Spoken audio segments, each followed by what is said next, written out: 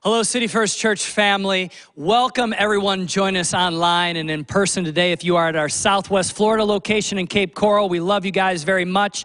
And everyone joining us online from all over the place, thank you for being a part of City First. And I want to give a special shout out to God Behind Bars, our Dixon and Hardy locations. Now I realize things during the COVID crisis have been a little crazy. We haven't been able to gather, but I want you to know, God Behind Bars, we love you. We miss you. And I want to also say this today, because we are a part of a new app that is launching, we have potentially 250,000 inmates that are watching right now and joining us here at City First Online. And if this is your first time, allow me to say something from Jen, my wife, and myself. We want to say we love you. We are excited to have you a part of City First God Behind Bars.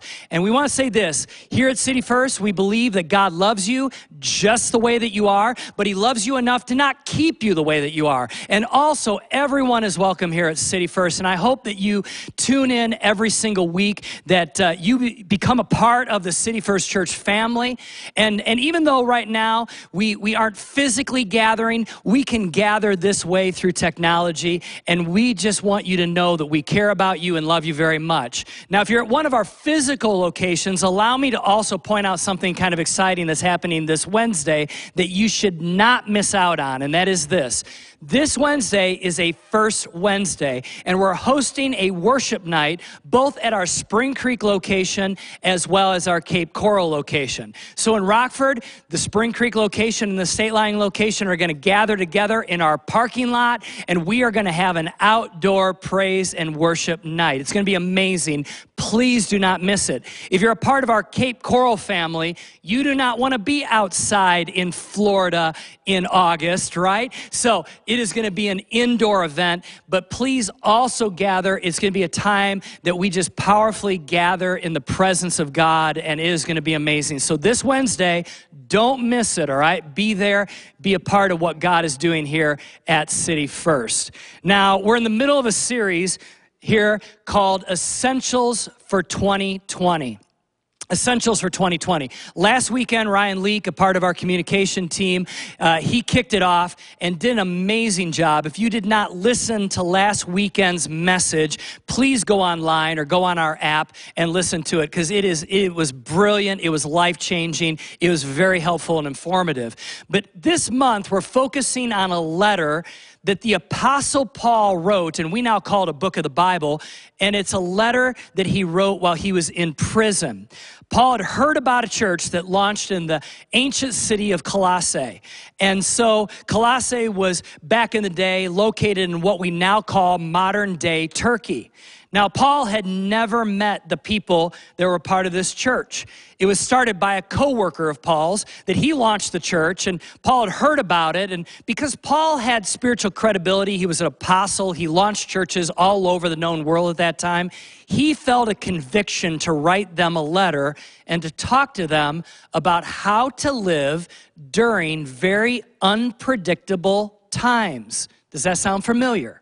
That is why we are looking into the book of Colossians, and we are going to dive into a specific verse, and we're going to hear what the Apostle Paul says and how we can apply it to our own lives. The gist of what Paul's thoughts are based upon this truth, that Jesus comes and gives us a new life. In other words, it's a new life. It's not a warmed up, band-aided together version of the old life, but rather when we make Jesus the leader and the forgiver of our life, that he gives us a new life. The old life is dead. Now I realize some of you might be hearing this for the first time and understanding that Jesus is not an add-on into your life. Church is not an add-on. It's not something that you put on top of the pile of your life, but rather when you invite Jesus into your life, he deletes the old life and he gives us a new life. So what Paul is talking about here in the book of Colossians is he's saying this, that we are to live according to a new life that Jesus has given to us. So if you have your Bibles, turn open to Colossians chapter 3. Let's look at verse 12. This is kind of the key verse, you could say, for our series this month. This is what Paul is writing this church about the new life that Jesus gives. He says, since God chose you to be the holy people he loves. I want to stop there a moment. That God chooses us to be holy. In other words, he wants us to be holy. He loves us. He's given us a new life, and we are to live a new way. He says, you must clothe yourself with tender-hearted mercy, kindness, humility, gentleness, and patience. To clothe ourselves. So Paul's using this metaphor. It's like putting on clothes. It's like putting on outfits. It's a new outfit. It's not the old outfit that you've been wearing, but rather it's a new spiritual wardrobe. You're putting on new outfits, you could say. Like when you got up today, when you get up any day, you think about what kind of an outfit am I going to wear? Now, I realize some of you right now are watching this and enjoying church online, and you are in your pajamas. What you're wearing today, you would never wear if you physically came to church, right? And so you're able to do that because there's different expectations today. You're just at home. Now, some of you, though, maybe if you're at our Southwest Florida location, you got ready and you came to church in person. Or maybe you are watching online, but you're already showered, you're shaved, you're ready to go. You see, you probably got dressed based upon what obligations you have today. Like, if you're just hanging around the house, you dressed accordingly. If you have an appointment or you have to go to work, you're dressed accordingly. And so what is Paul saying is the obligation that we as Christ followers now have? Well, we have an obligation to dress spiritually different because we have a new wardrobe given to us. We have a new life. And so the obligation that Paul is talking about here is this, is that God chooses us to be holy. Therefore, we must dress, or in other words, act differently. Isn't it interesting that Paul defines holiness in this way? Like many times, when we think of the word holiness, we think of a person who doesn't drink or smoke or chew or go out with girls that do, right? You see, instead, though, Paul is not talking about those kind of things. Instead, he's saying this, that holiness is clothing yourselves in things like mercy and kindness and patience, etc. You know, as parents, Jen and I, we've frequently had conversations with our two older boys about how to dress for various events, right?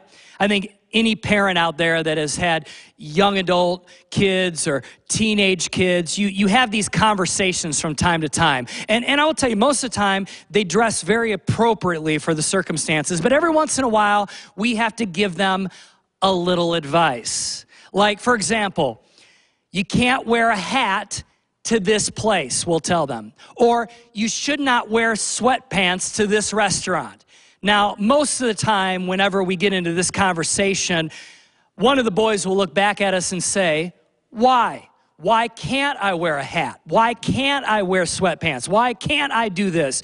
And so the answer that I give them time after time, and I know they're very sick of hearing it, is I say this, that you must dress the way that you want to be addressed. Let me say that again. Dress the way that you want to be addressed. I bring this up because some of us are dressing up our personalities in the wrong things, and then we get frustrated when people don't address us the way we want to be addressed. Let me say that again. That we are dressing ourselves up spiritually a certain way. We're dressing our personalities up a certain way, our actions a certain way, and then we're frustrated when people get a misperception about us. Well, we need to spiritually dress the way that we want to be addressed. So at the end of the day, God says that the best way of living, the best way of being in good standing with Him is to clothe yourself with these 5 things: mercy, kindness, humility, gentleness, and patience. Now, can I say this? This is super hard to do in our world today. Not that it was easier 2,000 years ago when Paul wrote this. It probably wasn't. But let me be the first to say, this is hard to do. In fact, Many people have asked me recently during this COVID crisis in the last 4 to 5 months, they've asked me, Pastor Jeremy, do you think that we're living in the last days? Like things are crazy right now, right? I mean, like everything, the whole world is crazy right now. And they've asked me, do you think we're living in the last days? Well, I personally don't know. I mean, let me just be honest. I don't know. The Bible says only God knows. But I will say this, I've studied church history as a part of my personal growth, as well as I've studied church history as a part of my graduate degree. And I will just say this, that there have been some pretty bad times in church history over the last 2,000 years. In fact, the first century church thought that they were living in the last days, and obviously they weren't. Only God knows if we're living in the last days. But I want to read for you a verse about how culture is going to be in the last days. And I think it's very interesting, especially as it pertains to how we are supposed to clothe ourselves. The Bible says this in 2 Timothy. Here is the Apostle Paul, and he's writing a young pastor by the name of Timothy, and he says this in 2 Timothy chapter 3, verses 1 through 4. He says, you should know this, Timothy, that in the last days, there will be very difficult times. Now listen closely, City First. Listen to what he explains. He says, for people will love only themselves and their money. They will be boastful and proud, scoffing at God, disobedient to their parents, and ungrateful. They will consider nothing sacred. They will be unloving and unforgiving. They will slander others and have no self-control. They will be cruel and hate what is good. They will betray their friends, be reckless, be puffed up with pride, and love pleasure rather than God. This next line is what really gets me. They will act religious, but they will reject the power that could make them godly. Stay away from people like that. Wow. That sounds a lot like what is going on today. In fact, you look at culture, you look at social media, you look at politics, you look at our neighborhoods, our communities, and it just seems like we're ticking all of those boxes, right? Again, I don't know if we're living in the last days, but regardless of whether we are living in the last days or not, you know what's going to stick out? You know what's going to stick out in moments like that? Kindness. Kindness will stick out. In fact, today I want us to take an honest look at being kind. And whether we're living in the last days or not, it really doesn't matter. God wants us to clothe ourselves in kindness every single day. Do you know that kindness is one of the fruits of the Holy Spirit? In other words, you say, well, what's a fruit of the Holy Spirit? Well, the Bible talks about there's certain fruit or results, or there's evidence that the Holy Spirit is working in a person's life. In fact, we find this in Galatians chapter 5. It says this, but the Holy Spirit produces this kind of fruit in our lives. And then there's a list here of 9 things: love, joy, peace, patience, kindness. There it is. There's our topic of the day. Kindness, goodness, faithfulness, gentleness, and self-control. There is no law against these things. In other words, these things are evident in a person's life if the Holy Spirit is working in that person's life. These are like the fingerprints of God. If God has a hand on your life, then here are the 9 things, the indicators that he is working in your life. And one of them is kindness. In other words, these fruits, and specifically the fruit of kindness, is evident that a person has the Holy Spirit working in their life. In other words, that it indicates their spiritual maturity in Christ.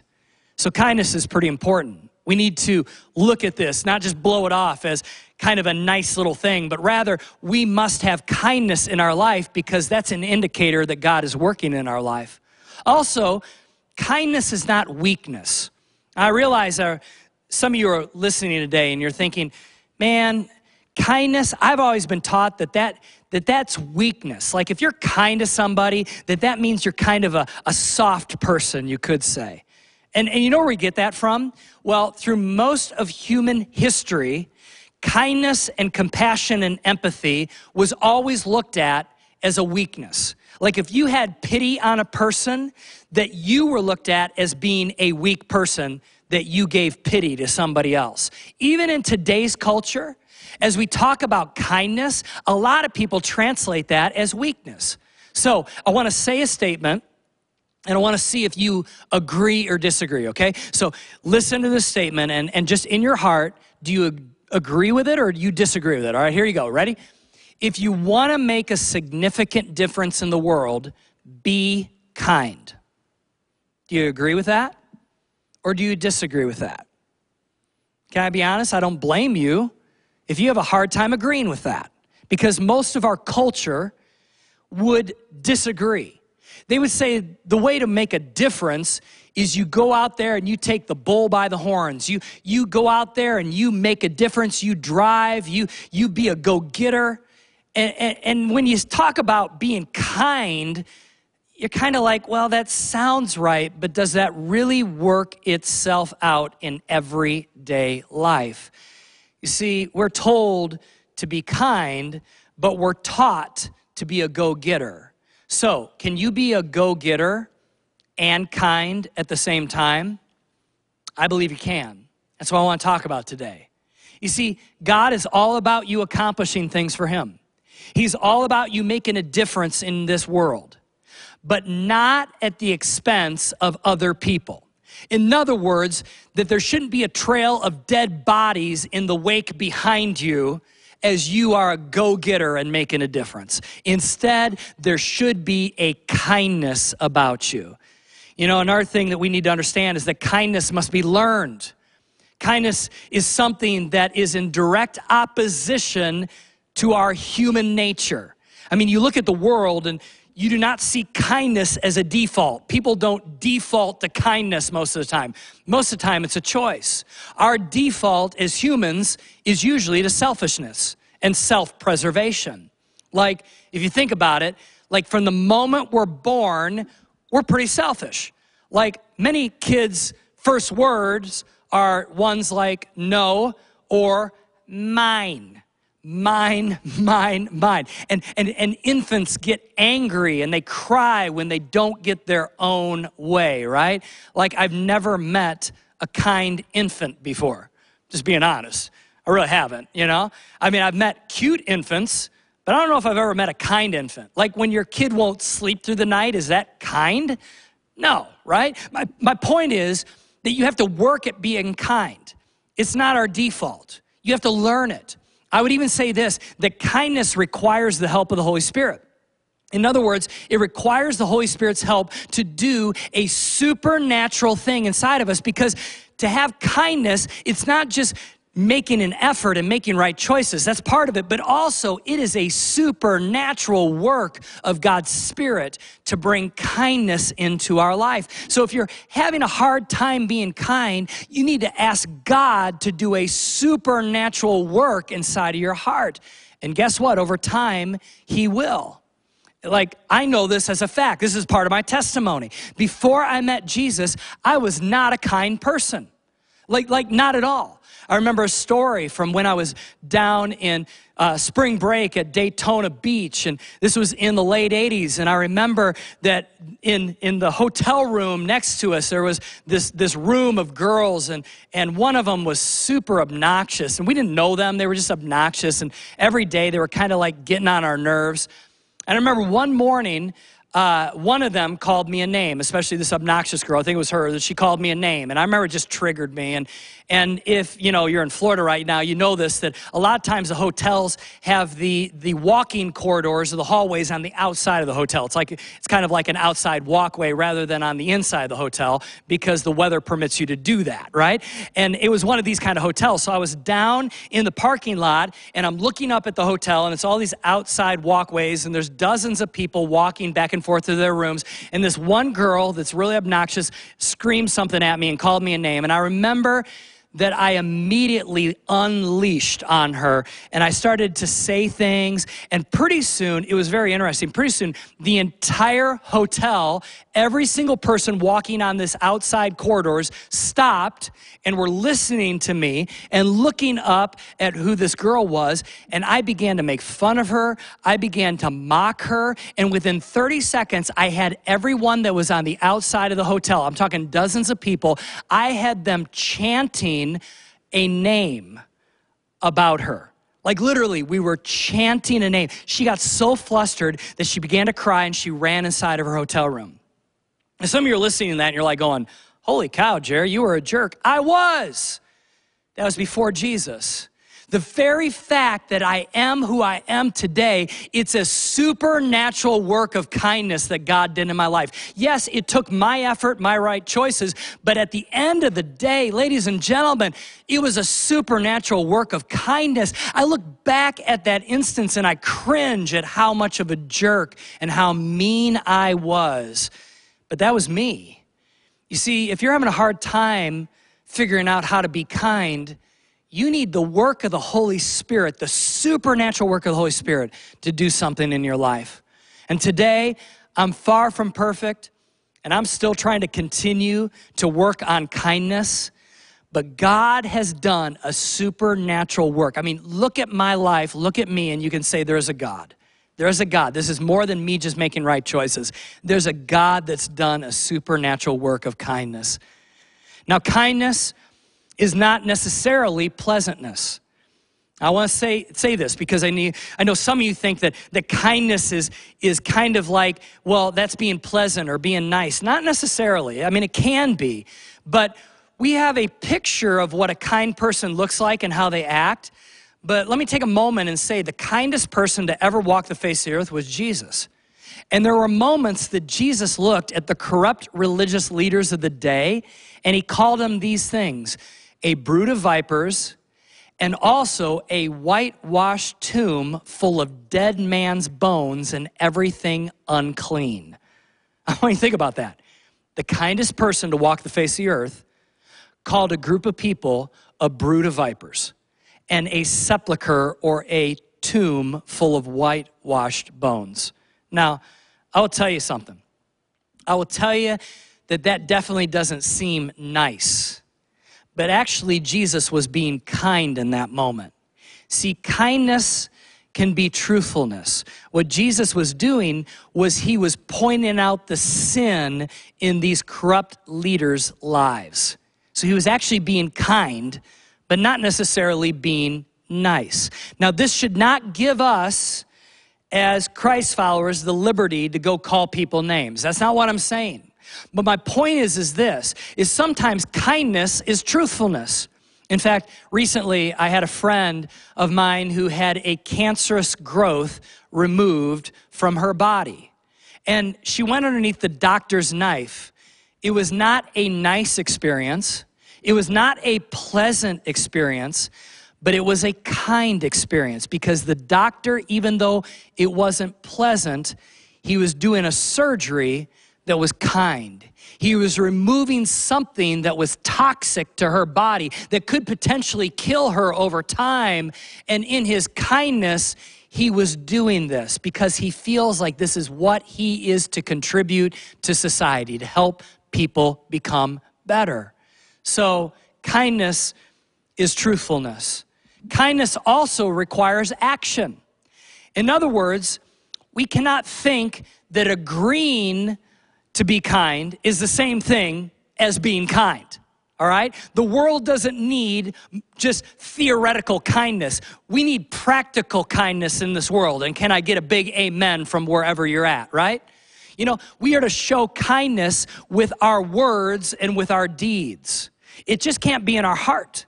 We can't just think kind thoughts. We have to do kind things. You know, if you look at the original Greek word used in Colossians for the word kindness, part of its meaning means to be useful or to act. In other words, kindness is not just something you think, it's something you do. It means it requires action and not just theory. Kindness also should start with our inner circle and work outwards. You know, sometimes the hardest people to be kind to are the ones that you're most familiar with, right? Family, friends, coworkers, people we tend to take for granted because they're in close proximity. I want to encourage you to start with kindness in your inner circle and work outwards, because sometimes it's easy to be kind to somebody you don't know, but how about being kind to those people that are very familiar with you and you're familiar to them? In other words, you know their shortcomings, you're around them a lot, they kind of get on your nerves. You know, in those moments, we become loose with our language many times. We become loose with our actions, with our friends and our family and our coworkers. And we end up saying and doing hurtful things because we let our guard down. Well, I'm going to encourage us to be kind, not just this week, but for the weeks beyond that, to start practicing a different, heightened level of kindness with those people that are closest to us. So if you need help figuring out where to start to be kind, start with your house, start with your workplace, start in your neighborhood. Work kindness with the people closest to you, and then work it outward, you could say. Start with words that build up and don't tear down. Start with actions that bless and don't create stress. Notice the needs of the people closest to you and start meeting those needs. I'll tell you, kindness is rarely convenient. It rarely requires no self-sacrifice. Rather, it's always self-sacrificing. Most of the time, you don't have time to be kind, but do it anyway, Jesus would say. You know, it's not a bad thing to put yourself in second place and put other people first. In fact, Jesus commands us to do that.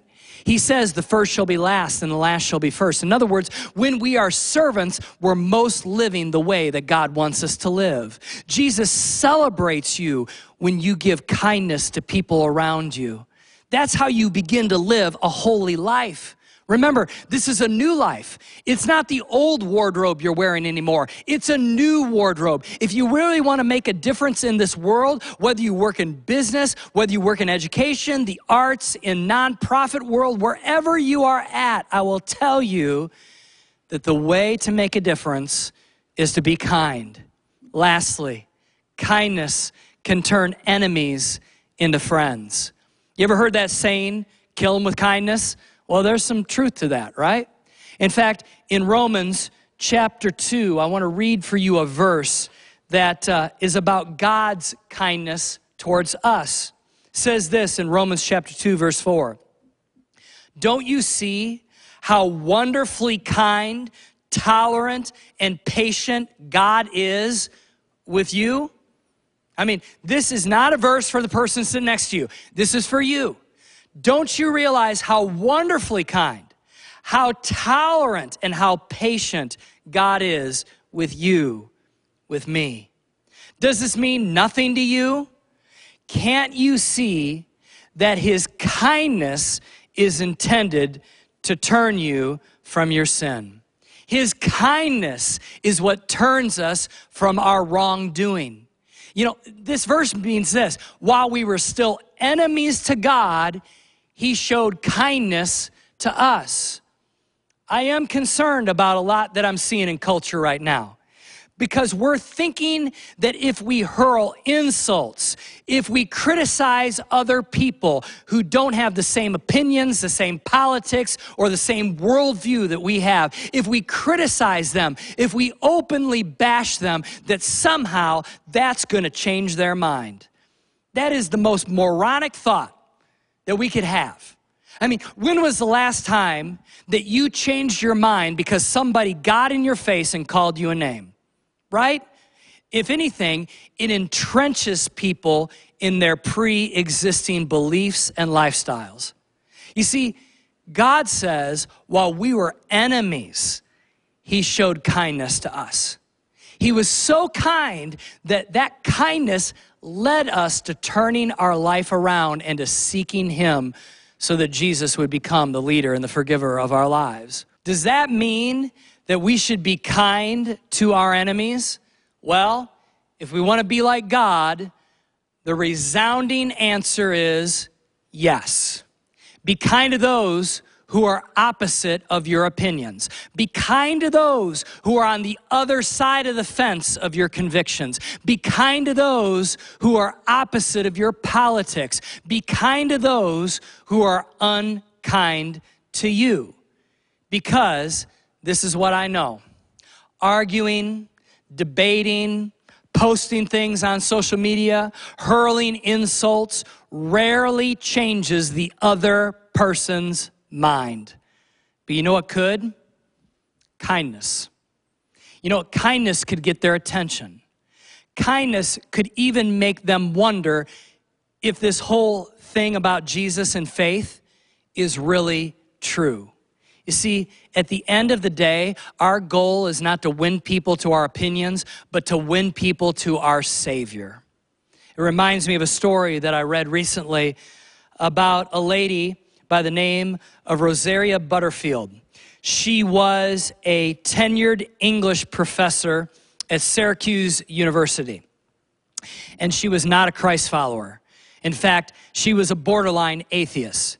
She actually thought, and she writes in her memoirs, that before she became a Christian, she thought that evangelical Christians were poor thinkers, judgmental, scornful, and afraid of diversity. So what she did is she published a critique of a national Christian organization in her local newspaper. And she received an enormous amount of responses. There were people that agreed with her, and there were people that hated on her. And so what she did is she decided that she would gather at her desk, and she would put 2 boxes on each corner of her desk, she writes. And she went one by one through every envelope.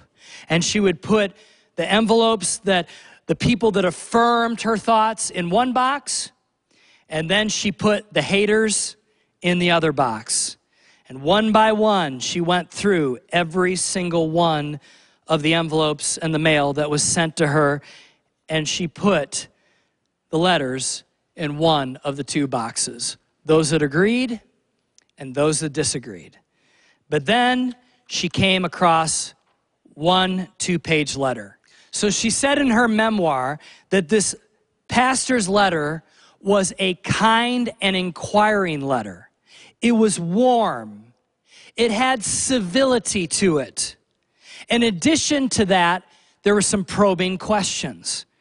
And as she read this letter, she didn't know what box to put it in, because the letter was not affirming of her views, and also the letter was not full of hate. And so it almost went into a 3rd category. And what she said in her memoirs, she set it on her desk when all the other letters went into one of the 2 boxes. That letter from that pastor sat for 7 days in the middle of her desk because she didn't know what to do with it. Later on, she writes that she reached out to this pastor, and she became friends with the pastor and the pastor's wife. And over a long period of time, their kindness began to make her think there really was a true Jesus, an authentic God, and a true religion that she should consider. And over time, she became a Christ follower. She became a Christian because, in part, of the kindness of that pastor and his wife. And after she made Jesus her Lord and her Savior, she wrote in her memoir that they, meaning the pastors, talked with me in a way that didn't make me feel erased. That's huge, especially today in our cancel culture. We're trying to cancel and erase each other. The people that oppose us are on the opposite side of our opinions. But here, Rosaria says it was their kindness that made her feel like she wasn't erased. So, City First, I have a question for you today, and that is this. Can we, in a world that wants us to be in one box or the other, can we create a brand new category, a category of kindness that doesn't fit with those that are for us or those that are against us, but rather a category of kindness that wins our enemies to Jesus? Can we create a brand new category? Can we live our life in such a way that everybody else is responding in one box or the other box, but we decide to respond with kindness? Can we respond and live a life of kindness, and it creates a brand new category? And because of that category, people may just find Jesus. You know, in the middle of this cancel culture, can we have kindness? In the middle of a culture that's just cannibalizing each other, canceling each other, criticizing each other, can we not fall into that trap, but rather, can we have kindness? Can we clothe ourselves in kindness? Not just this week, but the week after that, and the week after that. I realize some of you are like, I'm gonna need a supernatural work. You might. So can we pray for that? A supernatural work of kindness? So can we do that right now, wherever you're at? Can you bow your head and close your eyes and allow me to pray a prayer over you, a prayer that invites kindness to be a part of our wardrobe, you could say? Let's pray. Heavenly Father, I pray right now for my friends, wherever they're at. And I pray that right now you would help us to have an addition to our wardrobe, and that would be to clothe ourselves in kindness.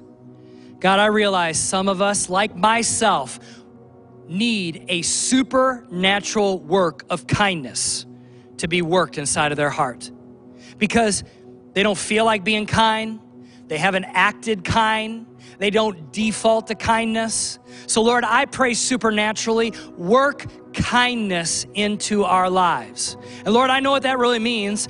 This prayer really means there's gonna be opportunities to be unkind, but we're gonna have to choose to be kind. So even this week, as those opportunities arise, may we clothe ourselves with kindness. Do that work inside of us.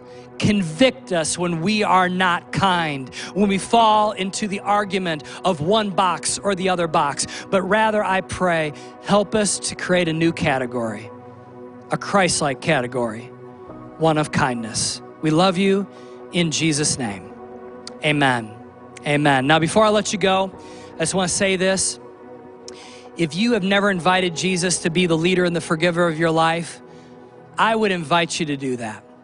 I'd invite you to just pray a simple prayer and say, Jesus, come into my life. Forgive me of my sin. I embrace your unconditional love. I want to live for you. I want a new life. If you do that, I promise you this, that God's gonna come into your life and he's gonna begin to work in a supernatural way. And he's gonna give you what Jesus says is life and life to the fullest. And we wanna come alongside you and help you with that. In fact, in a moment here, we're gonna go ahead and tell you about a resource that Jen and I wanna send you for free. So God bless you, City First. Thank you so much for being a part of today.